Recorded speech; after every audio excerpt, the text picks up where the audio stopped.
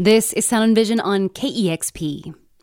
Mustafa recently released his debut album called When Smoke Rises. The album was written in response to friends lost to gun violence. It's also an album about his Toronto neighborhood called Regent Park. KEXP's Gabriel Teodros caught up with Mustafa in a recent KEXP Live at Home session. Here's a portion of that conversation. All of these drugs and all of these street signs, none of them will be yours or mine, but I'll be your empire. Just stay alive, stay alive, stay alive.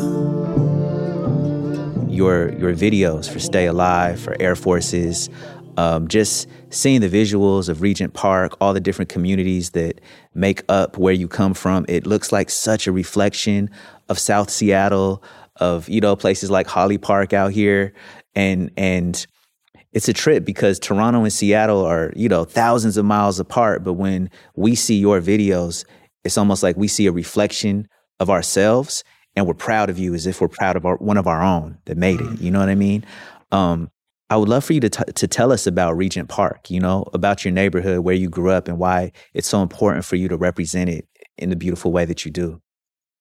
Regent Park is like any community, it's a community of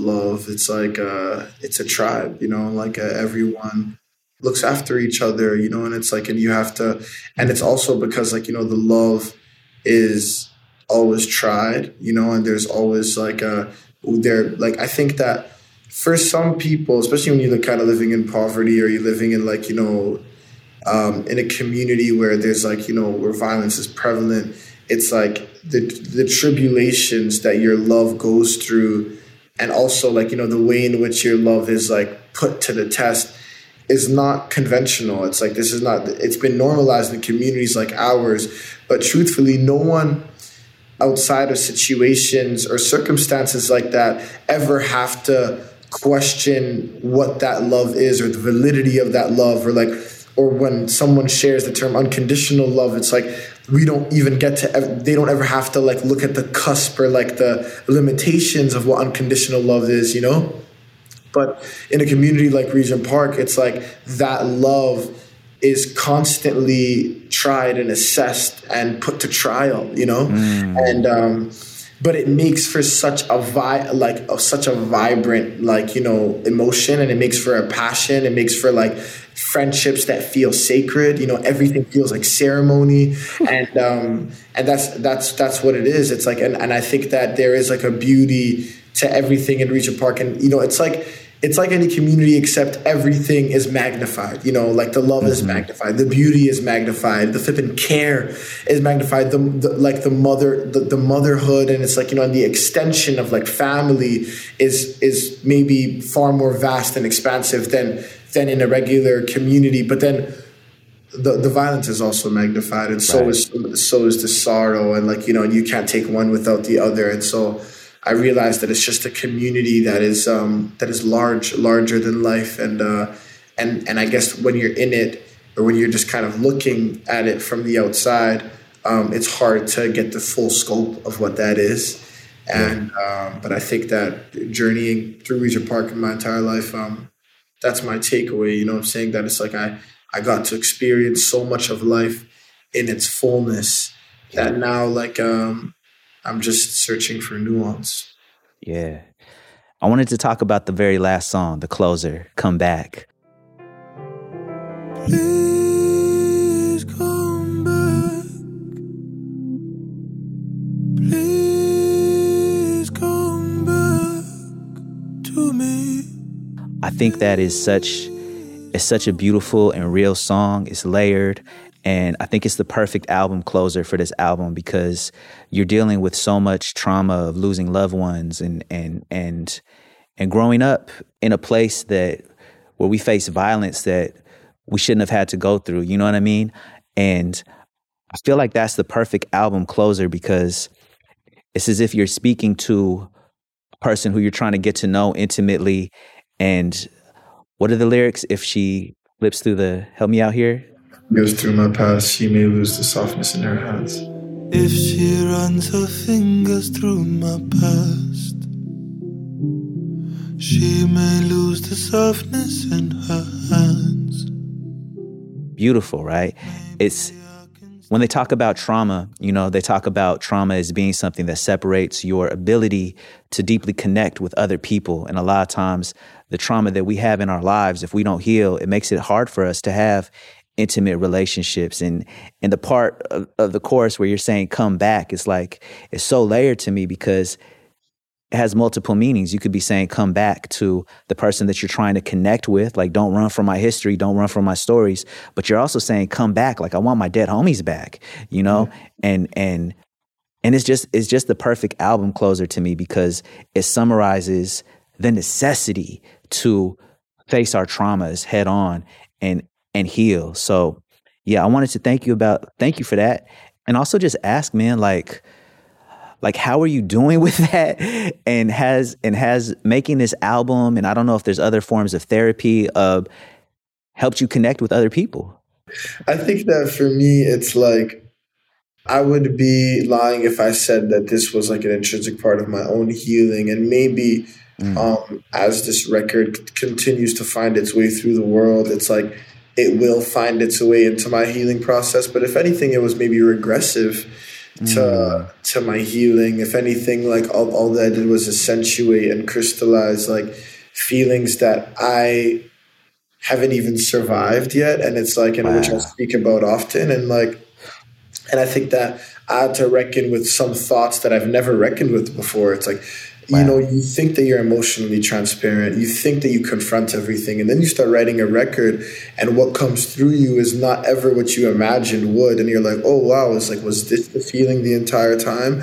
And you don't realize it until you complete it. And because it's, but like, with like a lyric, I always tell people what makes a strong lyric is truth, And so like when I'm writing something, I'm like, I know when something is closer to truth and when I know when something is further away, Mm-hmm. And from that truth. And I think that, as I tried to journey closer and closer to the truth, it was like I ended up saying things to myself and on record that I have never spoken or uttered or even thought about. Maybe, of course, it was in my subconscious, but it's like for it to like reach a conscious state was like something that I was not even prepared for.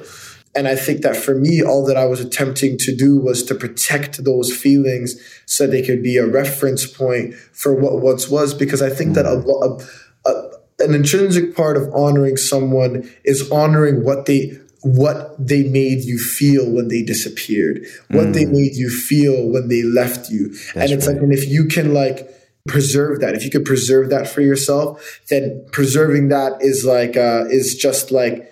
a way to preserve them, because it's like a large part of like, what happens when someone leaves is like what we do with the void. And it's like, and that void is not always celebration. That void is also sadness. That void is sorrow. That void is confusion. Mm-hmm. And all of those things have to be made, and made breathable, by way of like how we discuss it and how we have conversations around it and how we remember it, and it's like, and I think that that's what this record is about, this record is about that. And in it being that, it's a record about love, because it's a record about that, it's a record about love. But it's like, had I just like, negated that, it's like, I don't know how loving that record would have actually been, Yeah. Oh, I got that. It was an album about love from the very first song. Like, a deep one too, yeah, it's so real. What you just said, man, it made me think about so many things about like masculinity, about the ways that we're taught to be men. Mm-hmm. A lot of times have to do with like fighting your feelings, not giving yourself space to cry or grieve, which is is one of the most human expressions, you know what I mean? Like, yeah, like it's one of the things that babies first do when they're born. But I feel like we really, with the way we're socialized as men in this society, it's like we cut off whole parts of our humanity when we don't allow ourselves to grieve. And when you give yourself space to grieve, it's like you're getting your humanity back. You know what I mean? In a real way.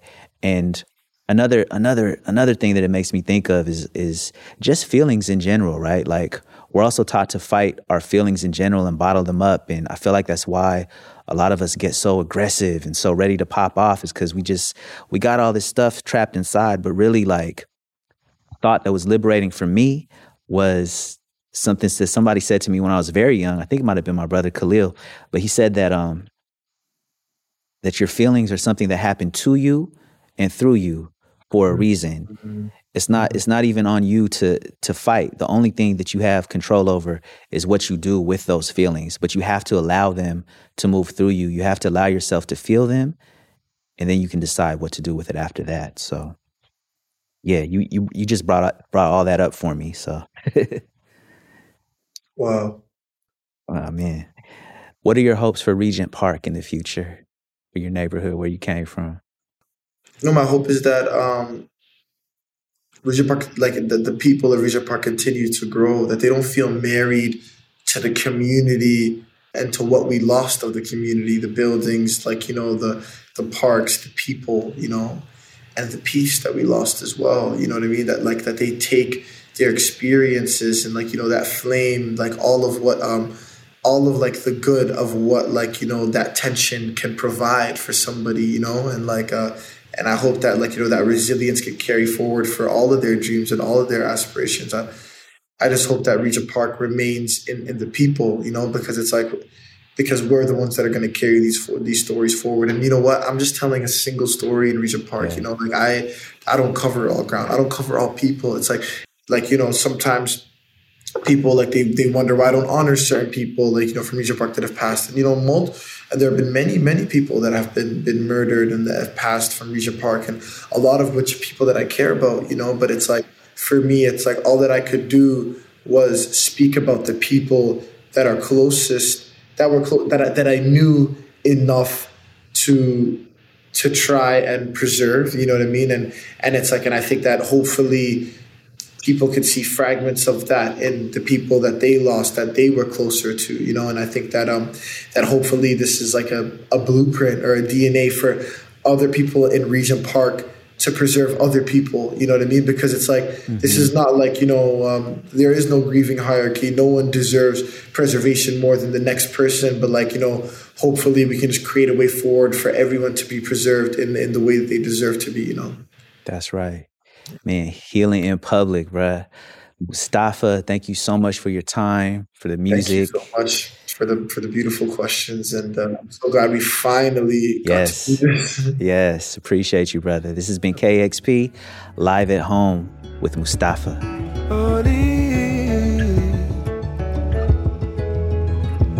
Our hearts are at their fullest.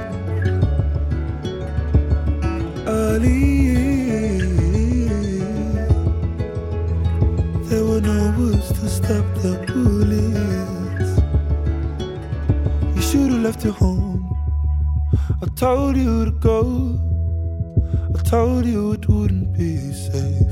I told you it wasn't the way. You should have left your home. That was Sound and Vision. Please take a moment to subscribe, rate, and review this podcast, and consider giving a one-time $20 donation to help support this show at kexp.org/sound. Thanks for listening.